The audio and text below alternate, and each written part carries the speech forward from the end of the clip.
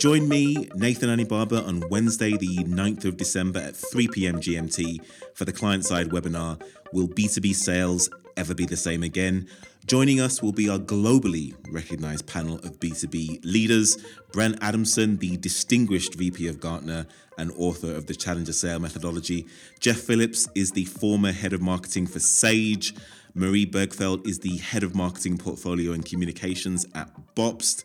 You will learn what are the implications for the way that B2B sales teams now go to market, how industries that relied on field sales teams are adapting, how the best B2B businesses are prospecting remotely at the moment, what are the best tools for remote sales teams.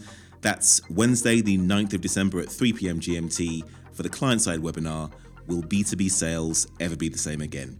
Details to book are in the description.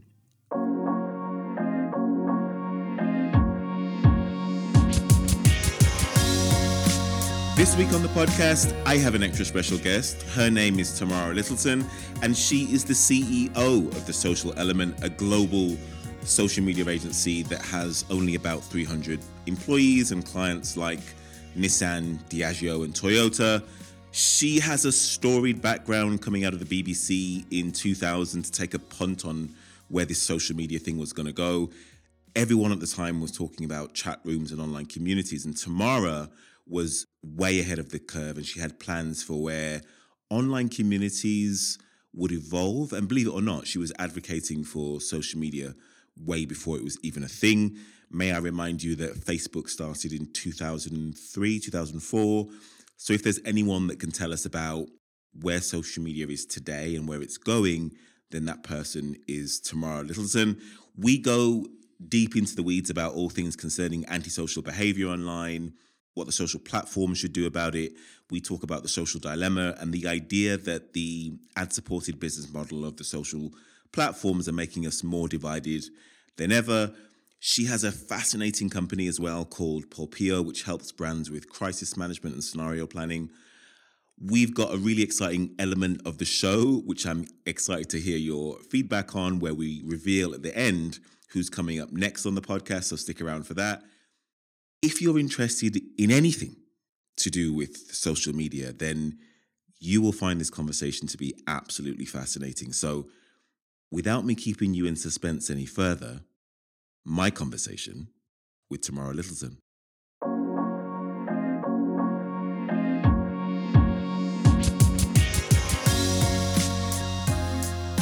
Tamara Littleton, welcome to Agency Deal Masters.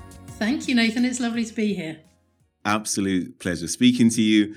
Your history and background is absolutely fascinating. You get your degree from Manchester University in psychology, and at that point, you wanted to be a criminal psychologist. What led you into a career in the marketing world? Yeah, it is definitely a tale of just falling into it in quite a different way. I would say that at Manchester, I liked hockey and I liked my new life of being free, and I didn't focus so much on the degree. I loved doing psychology, but I was not a great student. Right. And so I kind of had this grand plan of being a criminal psychologist. I thought that sounded great. But the truth was that the result that I got was not really going to get me in that direction. Sure. But what I did do is I played a lot of hockey. And when I moved back to London, I essentially, the best thing that I did was I taught myself to touch type.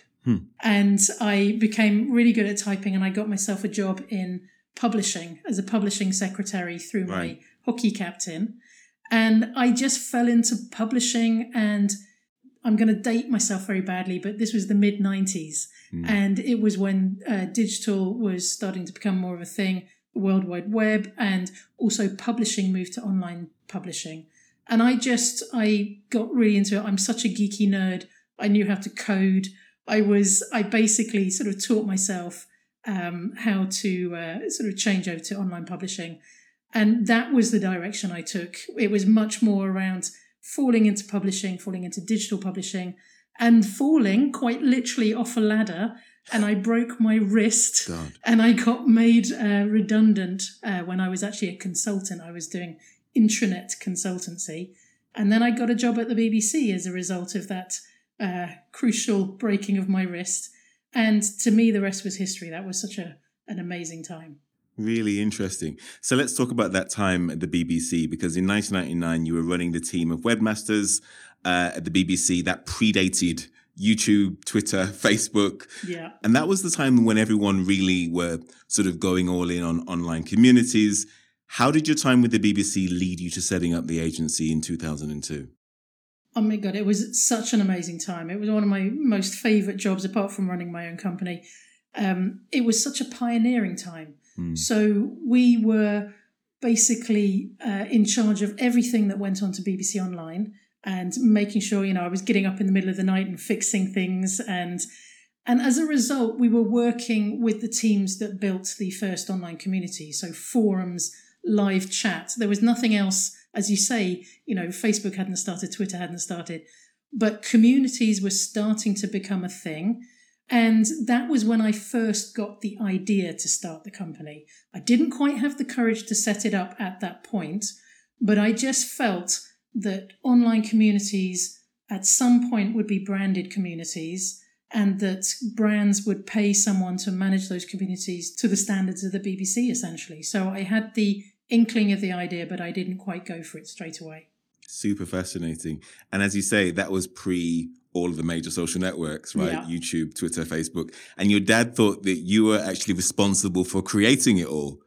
Talk a little bit about that. Bless him. Yes, I lost my dad in January of this year, but he always thought that I invented social media, and it became a bit of a running joke in the family because I didn't have the heart to actually correct that. But in a way, I like to think that I was there right at the beginning and driving the industry, right? Definitely. I'm sure Mark Zuckerberg got his idea from you and sort of what you were doing at that time. I like to think so. So let's talk a little bit about the founding story of The Social Element. You set up Immoderation in 2002, which was the predecessor to The Social Element. Yes. You later rebranded to The Social Element in 2017, and you offered moderation services, community management, social media crisis solutions to, again, some of the largest companies in the world: Oreo, MTV, Oprah, Gatwick, Smirnoff, Lego, just go down the list. Tell us the founding story of the agency. How did you get started? It is quite a classic one. It is, I set it up in my garage. And I found, do you know what? I found my original business plan the other day. I was doing a bit of a clear out, and it showed all the costs, and I spent £2,500 on setup costs. Wow. Which were mainly my website. Okay.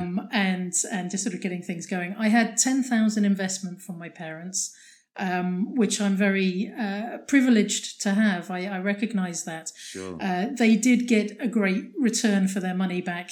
I think it was like 3 times over. So they were very, very pleased with that return. And bragging rights to all of his friends, absolutely. Right? My daughter invented social media. Yeah, we did a great investment at the right time.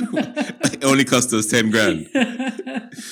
And so, it feels like it was probably about the first 8 years, I didn't have an office because I didn't have any money. It was very much, I'd gone from the BBC. I took one more job at a place called Cello, which was a great company. This is at the time for people who remember this kind of thing, when they were doing things like online portals. Right. So you would get your broadband and there would be an online portal with content.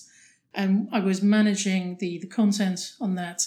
But they started offering redundancy. It was a Dutch company and they were doing 3 months redundancy.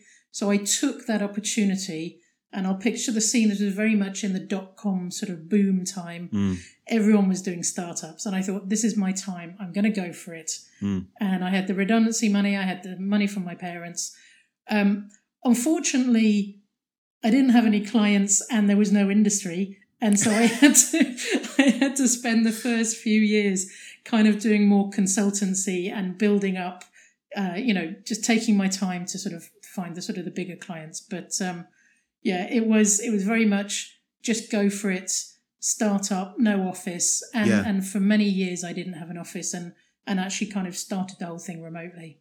Really interesting. So in the pre-interview, I asked you to sort of tell me about the origin story. And then you casually glossed over the fact that, oh, in the early days, we won Chevron, GE, and Disney as early clients. And I was like, hang on a minute. How do you win Chevron, Oil, GE, and Disney as clients? Talk a little bit about how you won those clients early on, because it's a fascinating story about when you were in New York, didn't have very much money at all. It's the classic entrepreneurial story. Yeah. Can you share that? Yeah, of course. So yes, I was quite green, and basically they were inbound sales. What I did do right very early on is that I focused on my website. And I think maybe because of my digital background, I knew that that was the thing to do. And I focused on PR, and I was starting to get speaking gigs around online safety, that kind of thing. So I was building up a sort of a slight reputation. And I think our SEO was pretty good. So it was these clients were actually contacting me, and I'd focused on my own background, because when you don't have clients, you can't really sort of shout about things. But I focused on my BBC background and the consultancy. And honestly, I don't think there were many people doing what I was doing. There was like 3 companies or something. And so Wunderman got hold of me, Wunderman in New York, and they asked me to help them with a pitch that they were doing to Chevron.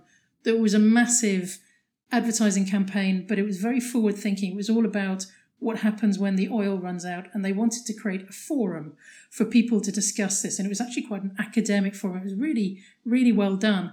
But I had to pitch for that element of managing that community. And they flew me out to New York. And yeah, as you say, it was early days. I had no money. I had no money for food. I had no money for taxis. Wow. Luckily, they were sort of putting me up and giving me sort of food in the hotel and that kind of thing. God. But I basically had to tell them that I was just going to walk everywhere because I love New York. And I could afford a Starbucks coffee because I was obsessed about drinking Starbucks in New York. So, it was quite lean times. But Wow. but as a result of that, then you can start building on that. And so, the first years were all inbound sales. And it did get a bit ridiculous. People were just picking up the phone and huge brands just saying, we need your help, which was amazing. That's amazing. So tell us where you are today. I mean, roughly 300 employees. Your fortunes are very different. I guess you can afford your lunch now. Yeah. So, and we mentioned some of the clients that you're working with at the top of the show. Tell us how the company has grown from those early embryonic days in early 2000s to where we are now in 2020. Give us an idea of employees, revenue, sort of locations, clients. Sure. I'll give you everything. So I'm not asking for much, am I? The first few years definitely were very tough. I think as a result, because social media hadn't really kind of kicked into what we know of it now, it meant that I was doing consultancy on the side. So for the first couple of years, I was actually doing sort of ongoing consultancy work to keep the revenues coming in. Round about 2005, 2006, I would say it really started to pick up a lot more. And to give context, Facebook started around 2004. Amazing. So, and America was ahead when it came to digital advertising, and they were doing much more around user-generated content. So the early sort of stages, we were doing a lot of ad campaigns with like microsites that they just get into contact and say, we need you to moderate the images as part of this campaign, for example, or the text. So we're doing loads of those kind of campaigns, which were amazing. And then around about, I would say 2010 to 2015 were the real sort of a massive sort of boom years. And we started to win clients like Nokia and Lego and Nissan and Mondelez. Amazing. And I think the shift was that we started managing these huge projects across different languages. And I think that was massively valuable to brands, that they had multiple brands, multiple territories, and they needed their social media managed across the world, essentially. So the model that I have is that because I started the team remotely, I just kept going with that. And it worked really well. I actually always wanted it to be a global company. Okay. And in fact, my first business plan that I found the other day was kind of very, very ambitious. It was always going to be global. Amazing. So I had people working from home all around the world, which meant that we could manage social media in different languages. So yeah, there was this huge sort of growth point, and I think essentially then we sort of rebranded in 2017, as you said, to become the Social Element, because we'd changed what we do. But we've grown from nothing to just shy of 10 million in revenue. Fantastic. And around about 300 people, which is sort of 90 staff and the rest freelancers. So it's grown and it's still independent, which I'm very proud of. Phenomenal. So what problems your clients typically have today, and how do you help solve them? Sure. So it has changed over the years. So I think we started much more in reputation management and actually child safety. That's our heritage. We work with a lot of children's brands, and we always have, because going back in time, there were some really awful things going on. So people were starting online forums, they were starting virtual worlds, and there was no moderation, there was no control, and a lot of bad stuff was happening behind the scenes. So a lot of what makes me very proud is what we've done to sort of protect children over the years, but it was also our heritage and what people needed us for. That then pivoted. It's still a big part of what we do for some clients, but now they come to us for much more of a sort of broad suite of social media help. So it starts with strategy. It always starts with a very much a consultancy-led approach. Insights, engagement is the biggest part of what we do. So we are literally talking back to the consumers on behalf of the brand and helping them be more human. That's our big thing. And on the back of that, we also do content and we do crisis management. So it's quite a broad range of things, but it's all focused on social and essentially helping brands be more human. Really, really fascinating. And so you say that the seed capital was from your parents, 10 grand early on.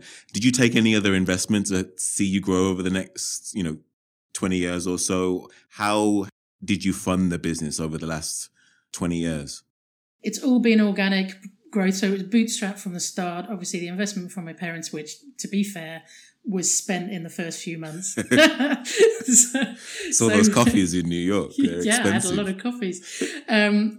So really, we've just grown organically. We just kept putting it back into the company, and it's been a great way to grow. I've had offers along the way, and a lot of people interested, but we have just stuck in our lane, got on with it, and we haven't had to take external funding.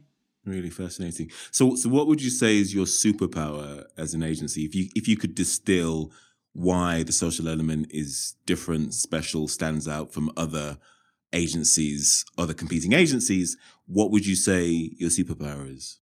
I'm going to go back to that genuine human connection, actually, because it is such an important thing. And it's not just a tagline for us.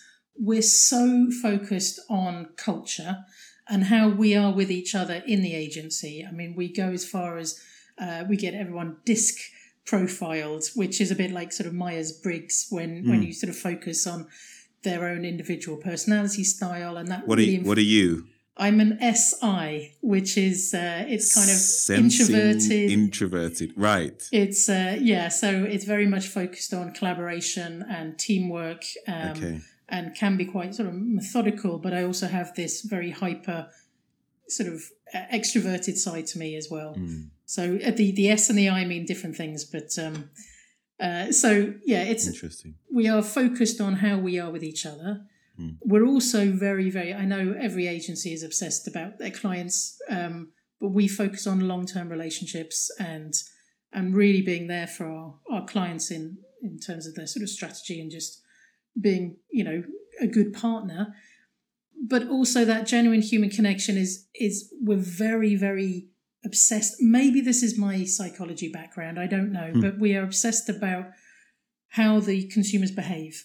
And because we're on the front line, because we're doing engagement and community management, we understand what the consumers are saying. And then we have loads of data. So we do research into what they're doing, how they're behaving. And then that leads back into everything that we do. We feed that back into the social media strategy for the brands.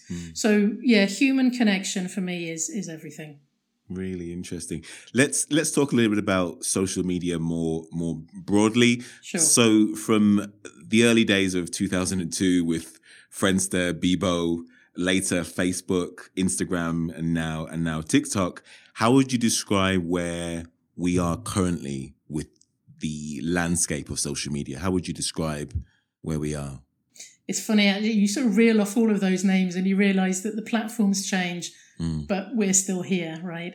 So it's all about human behaviour. But to me, everything comes full circle. So communities were a big thing when I started. They became what everyone was obsessed about, user-generated content. And then it switched to more, general social media marketing content and perhaps more of a broadcasting approach to marketing.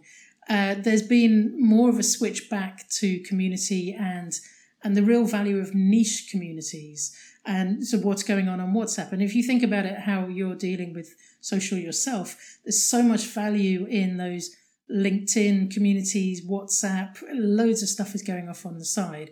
And that's how consumers are behaving as well. So it just switches so much. And it's really, for brands, it's about staying one step ahead and also adapting to the tech changes, but also how their behavior evolves according to the technology. So it just keeps changing, right? But certain things still stay the same, as you say. It's our desire to connect, our desire to share our feelings and our thoughts, and to be recognized. And there's ego and status at play, with all of these platforms as well. So there are really deep, fundamental human desires, and I guess that comes from your psychology background to a certain extent. Definitely, I am fascinated by people. I love nothing more than when you're allowed to sit in a cafe. Obviously, we're not allowed to at the moment, but just people watching and seeing how they react. I am, and even the darker side of how people react is all relevant to brands and how they can connect. Well, let's talk about that then. So how concerned are you about the recent spat? It's probably happened since social media began, but bullying, racism, xenophobia on social media. Are you one of these people that says that we should restrict the freedom of speech of people so that, or should the social platforms enforce greater controls on what people are saying on their tools? I mean, recently Twitter and Facebook over the recent elections decided to ban sort of all communication related to the campaigns. Yeah. And that has then spun out. I heard today there's a new platform that has been created by Republicans and the far right, I'm led to believe, that's specific. Parler, right.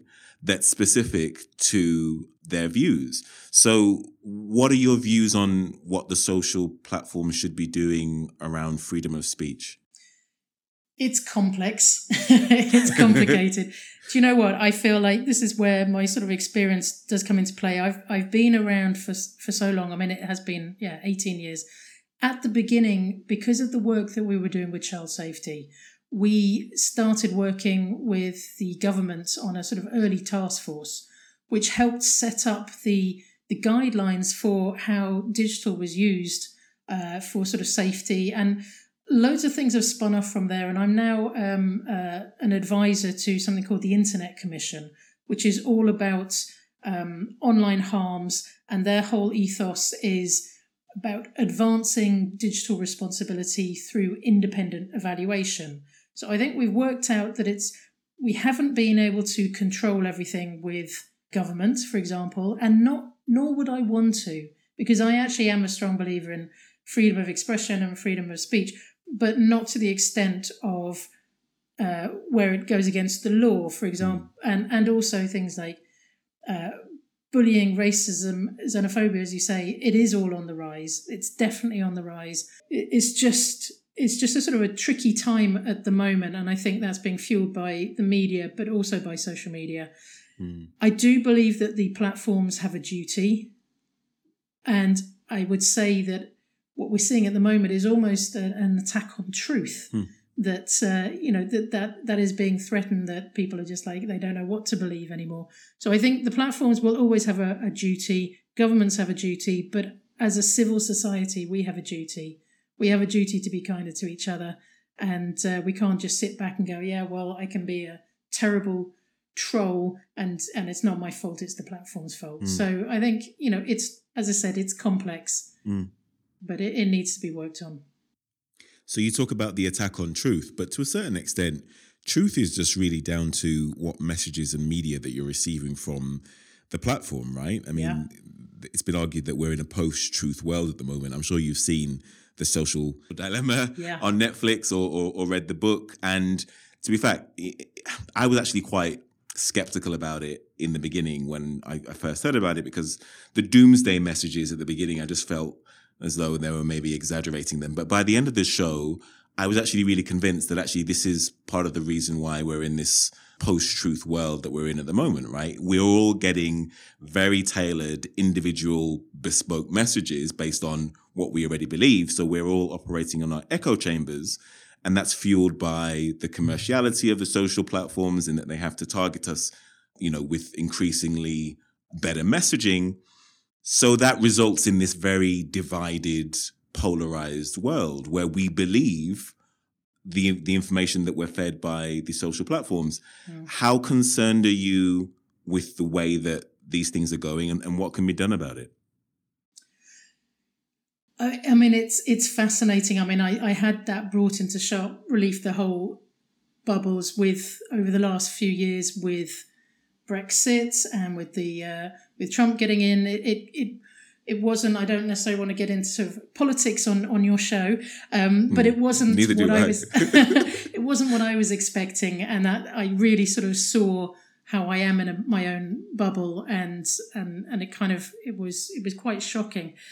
But if I'm concerned about the breakdown society, no, I'm not, because I think it does come down to everything does come around, and I think kind of kindness comes around again. And because people are noticing that there are sort of issues on different platforms and a rise in hate speech, there will be a backlash against that. And I fundamentally, I am an eternal optimist, and I do fundamentally believe in the good of people. That I think that more people will sort of turn their behaviour, and that perhaps trolling will become as out of date as smoking has, for example. And it will just be frowned upon, and like, why the hell are you doing that? I've sort of done loads of studies on trolls and the behaviour of trolls, and it is fascinating. But eventually this behaviour will change. So I'm not sitting and worried about a zombie apocalypse and the takeover of civil society. Thank God. I think it's going to be all right. Thanks. I needed to hear that. Yeah. After watching The Social Dilemma, I needed someone like you to just tell me. But I tell you what, though, and it is something I do get quite passionate about, is we do need to look at diversity in terms of who's actually building the platforms, sure, who's coding AI, and who's overseeing the ethics of it all, because we need to make sure that more girls are going into technology, sure, and that generally it's not just about girls, of course, but that's something that I'm particularly passionate about, is trying to redress that particular imbalance. But we need diversity right across the spectrum to make sure that the coding is being done for everyone, and this is something where it can go very, very wrong. So I'm sure you've read the recent book on that very topic. I'm blanking on the name now. It's red and white, and I can see the colors, but essentially it's talking about the fact that the reason why the world is the way it is because it's been built by men, essentially. White, generally middle-aged men. And the reason why the iPhone is a certain size and that it slips out of a woman's hand is because it's built for a man's hand. The reason why the pavement is built in the way that it is because they didn't think about women pushing push chairs. Yes. Even the way that our city centers are designed and developed are because of the way it's easy to get into town and get out, but that we have no thought towards women, 50% of our population, and the way that they organize their lives because the people behind this tech are men. Invisible Women. That's yes. I was just waiting to come in and say, yeah, Caroline Criado Perez. Yeah, Right. Invisible Women: Exposing Data Bias in a World Designed for Men. I have that written down because it's one of my favorite books. Great book. Yeah. Fascinating book. So talk a little bit about that then. I mean, what can we do to get more women and diverse people into STEM and into sort of professions where they can start influencing society, and considering that so many of us live our lives online these days? I mean, I appreciate that there's a huge amount that is already being done, and I think it will just take effort. But it goes right down to encouraging girls to play on PlayStation and Nintendo when they're young, getting involved in coding. I think there are so many great classes out there for coding for young kids. So I think it just takes ongoing effort to make it less gendered. I had a background of, I was coding from a young age, and I used to go and buy magazines and code on my ZX81, which is a really, really old piece of tape. You will exactly. You're far too young. But it was a passion of mine, and I was in online. I loved gaming, and then at some point, I think it sort of switched to it being a bit more male. Interesting. Didn't bother me, to be honest. But I think this is what happens with society, is that it becomes it's seen as more male, and then suddenly you get like less people going forward to do computer sciences and technology. So, as I said, there's a lot that's gone on to change that, but it feels like we should always be doing more. Let's talk a little bit about Polpeo. This is the other company that you're involved in. If you weren't busy enough, you've also founded and started another company. So you're the co-founder of Polpeo, which is a social media crisis simulation company, and it's a joint venture with Kate Harley. And as I understand it, Polpeo creates realistic interactive social media simulations for brands and their agencies. It simulates any public social media experience or situation to let the live drama of a crisis or campaign or breaking social media story, you're able to sort of rehearse that and rehearse your responses in a sort of confined, closed environment. Fascinating company. Yes. How does it work? So, the whole thing is that we allow people to fail safely. That's one of our big sort of USPs. So Kate Hartley and I founded this 7 years ago. Wow. Now, she comes from much more of a sort of PR crisis background. She runs her own PR agency, but she used to work for like Weber Shandwick, running their crisis division for travel. And I came from the sort of social media marketing side, but we've been friends for years, and she was the original person who helped me with my PR, and we were sharing an office. And we were discussing why. So, about 7 years ago, a lot of brands were getting it very, very wrong on social media. And we were discussing, why is that? Why were they getting it so wrong? And we were saying it's because they don't have the ability to rehearse and fail safely. The only sort of time that you got your stripes for going through a crisis as a brand was if you actually went through it for real. And that's not the time to be testing out whether you're any good at it. No.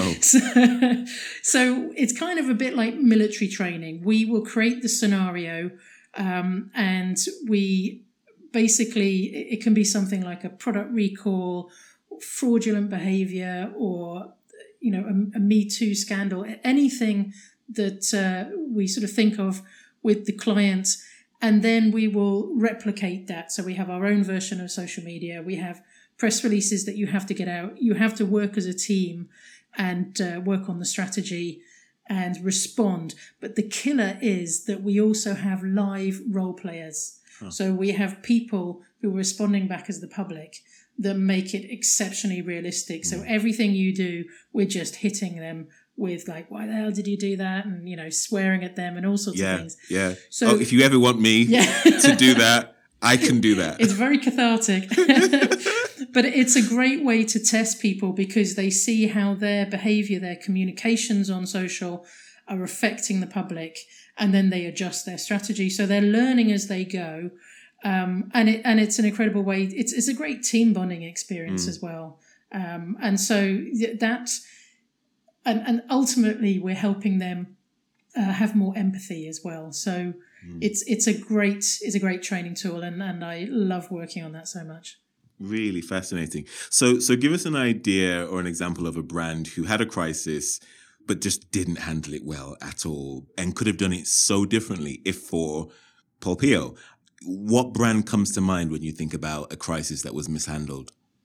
Yeah, I have a bit of a rule not to have a dig at brands Call for getting people it out. wrong. Okay. But I would say that it's very similar what they all do because there are very much common mistakes. So one of them is that they don't respond in a timely fashion. So something has happened. Let's just say that there's an airline and people are videoing themselves and complaining. If they don't respond in time, people will just take the narrative elsewhere, and sometimes journalists get in and suddenly the story has just moved on to another place. Sure. And the brand has lost control. So speed is definitely a key issue. The other thing is they just say the wrong thing, or they have the wrong tone of voice, or they just have no empathy for the person who's been affected, like a customer or something. So tone of voice, I think it feels like we've been training up people on their tone of voice for many years now, because it's the one thing that you will get attacked for. And you've seen that so many times when a spokesperson comes out and then they will get criticised saying that it was too cold, it was too corporate. Sure. It doesn't, they're just not getting it. So I think the communications and the empathy are really key. But yeah, speed of response is the main thing. Really, really fascinating. I could talk to you about this all day, but we're fast running out of time. Last question before we get into our favorite questions towards the end of the interview. It's on D&I and leadership, and 2020 has really put a spotlight on diversity and inclusion in a way that it really hasn't been before.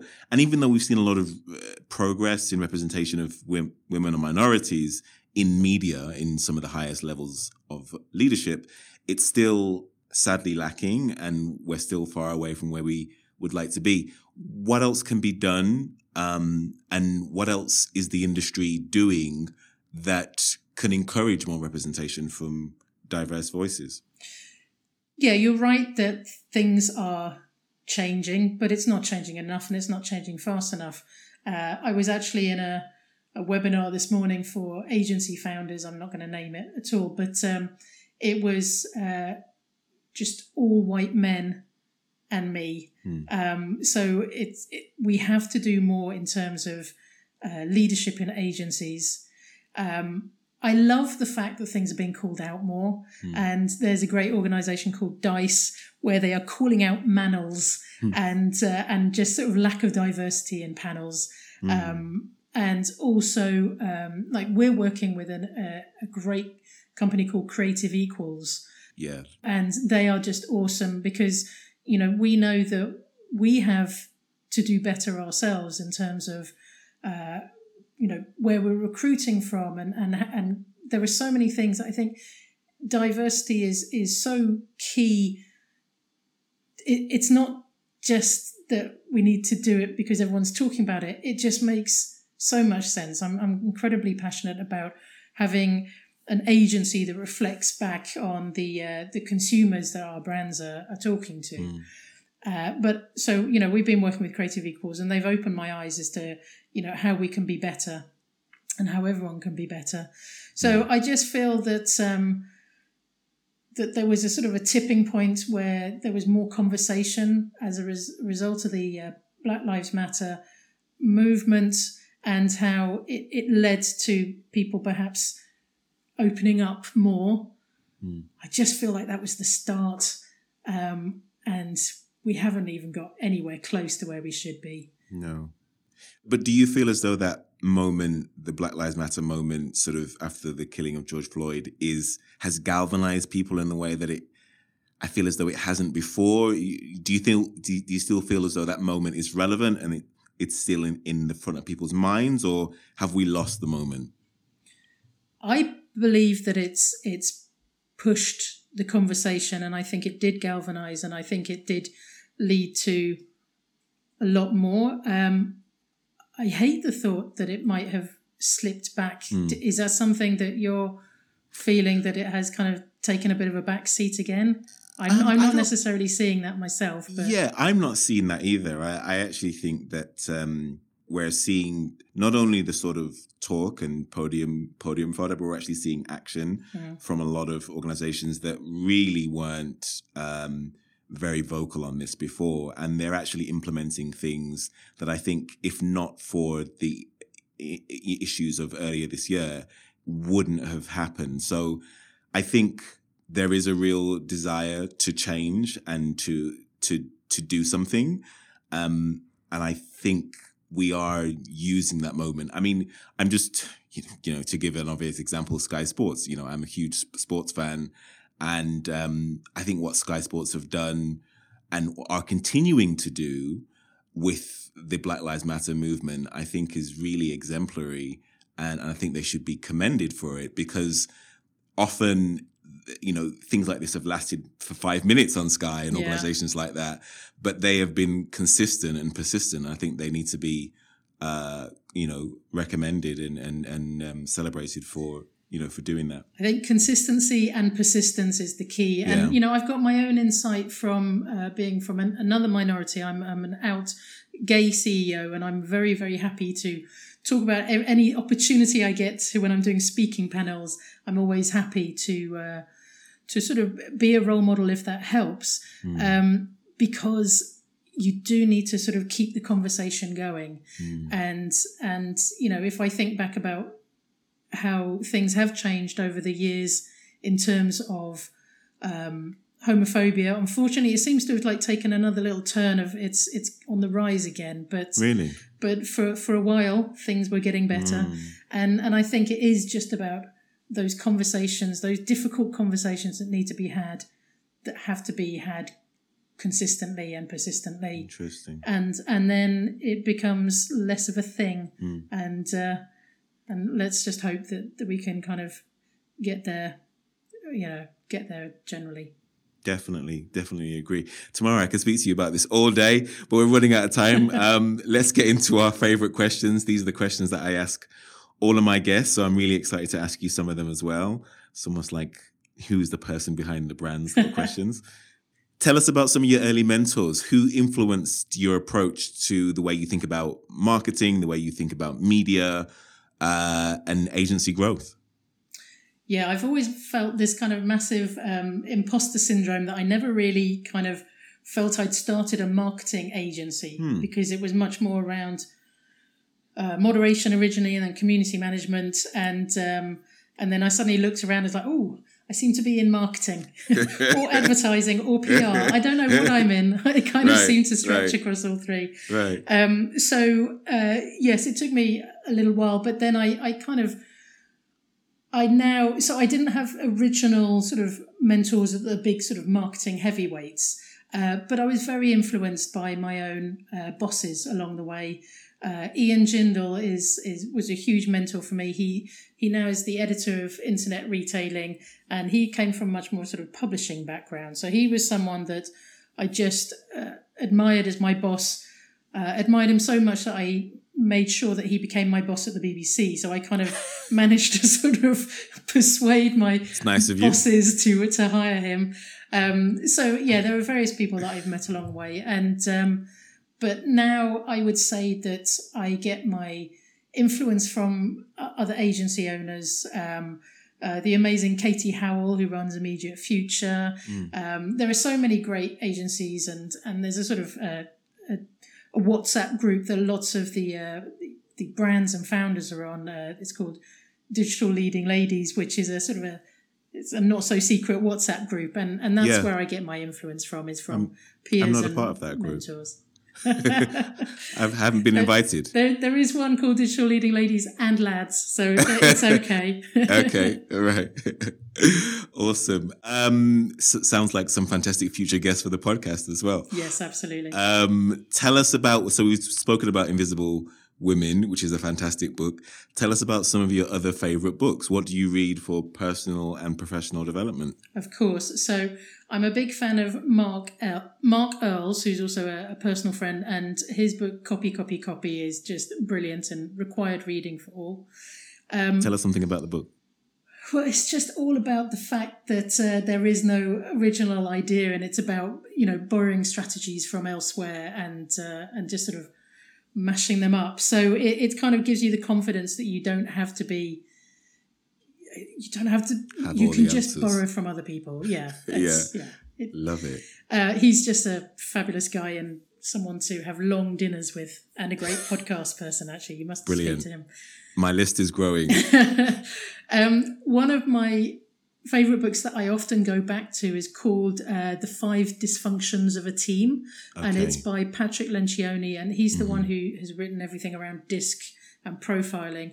And it's even better than that. It's a manga style cartoon, so you don't even have to read words. You can just and it's all about getting the best out of your team, and I'm very focused on team management and culture, so it's the sort of one that I will reread. Fantastic. Mark Earls, Patrick Lencioni. Give us one more. Well, I've stolen it already, but it was Invisible Women by Caroline Criado Perez. Brilliant book. Yeah.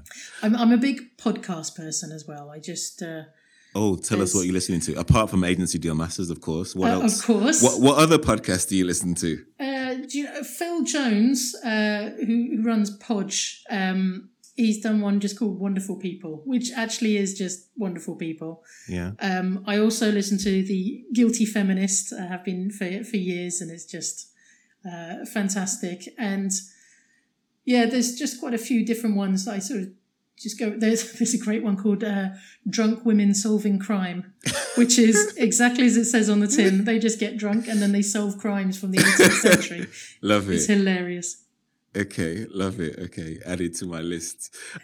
Amazon Prime or Netflix, what are you watching or streaming these days that's good? I'm more of a Netflix person. I have already watched 5 episodes of The Crown. Oh my God! It only came out yesterday. Sunday, yes, yeah. Is it that good? It's really good. It is really good.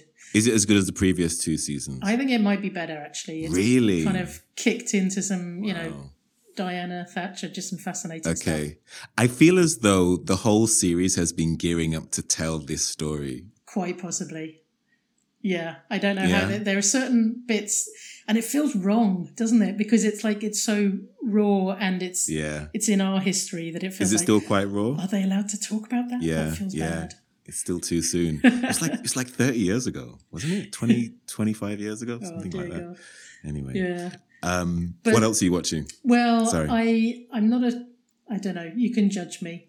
I love watching things like The Only Way is Essex and Made in Chelsea. that to me is like, I do a lot of reading of business books and podcasts, but I just need trash TV. There you go. I've said it. Yeah, we all need some. I won't hold it against you. I won't even tell you what my guilty pleasure TV is. It's so embarrassing. Oh, you have to. I can't do it. Was it Selling Sunset? No, what is Selling Sunset? Oh my God, it's so good. Really? So that is based in LA. It's people selling houses in LA. Oh, my fiance has made me watch it. It's been on when she's been around, when she's been watching it. And it's just, that is trashy TV. It's pretty trashy. I'm going to blame the pandemic, I just needed some escapism. Yeah, fair enough. What else can I ask you? What's the most interesting thing that people don't know about Tamara Littleton? Ooh. Actually, do you know what? I guess some people will know, particularly people in my company, but I really love singing. I sing in a pop choir. Wow. It's called Natural Voices. And I also do sort of karaoke and sadly for my clients, I tend to sort of put them through when we're allowed to meet in person. I do force them to do karaoke and dinner. It's just something that, if I hadn't have started an agency, my other dream was to open a jazz bar and just sing all the time. Love it. Absolutely love it. Last couple of questions. What advice would you give to a young person or millennial who comes to you and says that they want to start their career in a social media marketing agency or start a social media marketing agency? Anyone who wants to start a company, my instinct is just do it. Do not hesitate. Just do it. I 18 years on, running 2 companies, I absolutely love it. I still have joy every day. I'm not saying it's always easy, but it drives me so much. So I would say definitely if you want to start an agency, and that goes for anyone. There are lots of people who are, I think because they've lost their jobs during the pandemic, there are more people starting to think about, well, should I just go it alone? Do it. Absolutely do it. But I think just generally young people joining the industry, I would just say be curious, be bold and make your mark. Really, really good advice. And my final question, Tamara, what is it you know about growing a social media marketing agency today that you wish you knew at the very beginning of your career? I would say that sales is not as hard as you think it is. I was terrified of selling right at the beginning. Absolutely terrified. And I now just love doing it because to me it's about talking to brands and helping them with fixing problems and coming up with amazing solutions of how they can be better on social media. And I just get so excited. It's almost they have to sort of shut me up a bit. But I think at the beginning... All right, Tamara, enough now. You can stop selling now. We've bought it. But I think just at the beginning, I just had a different view of what sales was. And it just meant that it took me a while to sort of find the right way of doing it. I suppose I was lucky that everyone was picking up the phone and just calling me, right? But it doesn't, it can be, it's just so important. You don't need to be scared of it. Totally. When you switch your thinking from believing that you're trying to convince someone of something to actually you're trying to help them, that for me changes everything, because it changes your emphasis, it changes the way you communicate, it changes your intention, and it's all about intention, really. Totally. I totally go along with that. And you're just asking questions, and also that kind of realization that not everyone is going to be the right fit. That if you have a conversation with someone and you ask questions, you get to the bottom of their challenges, and it's okay if it's not the right fit. If it's not for them, yeah. It's much healthier to sort of realize that quickly, but it's not a bad thing. So I think that was my biggest change. Totally. Tamara, thank you so much for doing this. I've really enjoyed it. Oh, it's been an absolute pleasure. Thank you, Nathan. We have been speaking to Tamara Littleton. She is the founder and CEO of The Social Element. If you enjoyed this conversation, then head over to Apple Podcasts, where you can listen to over 100 conversations we've had now with world-class leaders in media, sales, and marketing. Thank you for all your feedback and suggestions on LinkedIn and email. Write to me at nathan@agencydealmasters.com. Please head over to iTunes and leave us a review. Follow me on Twitter at Nathan Annie Barber.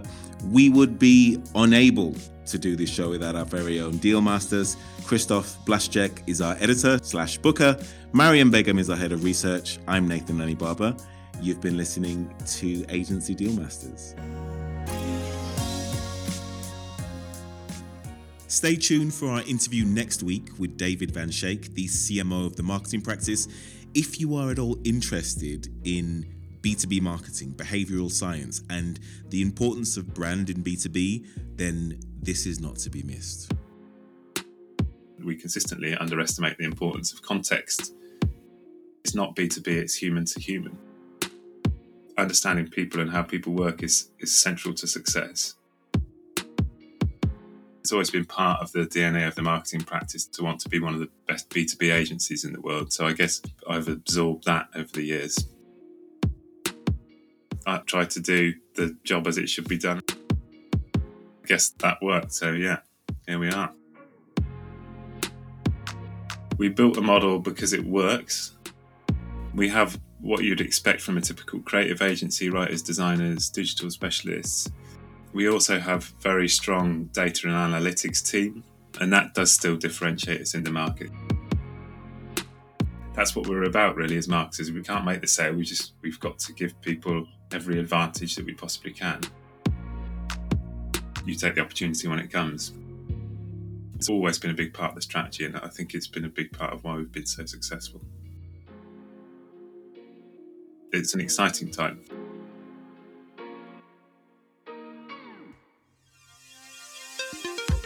Join me, Nathan Anibaba, on Wednesday, the 9th of December at 3 p.m. GMT for the client-side webinar, Will B2B Sales Ever Be the Same Again? Joining us will be our globally recognized panel of B2B leaders, Brent Adamson, the distinguished VP of Gartner and author of the Challenger Sale Methodology. Jeff Phillips is the former head of marketing for Sage. Marie Bergfeld is the head of marketing portfolio and communications at Bobst. You will learn what are the implications for the way that B2B sales teams now go to market, how industries that relied on field sales teams are adapting, how the best B2B businesses are prospecting remotely at the moment, what are the best tools for remote sales teams. That's Wednesday, the 9th of December at 3 p.m. GMT for the client-side webinar, Will B2B Sales Ever Be the Same Again? Details to book are in the description.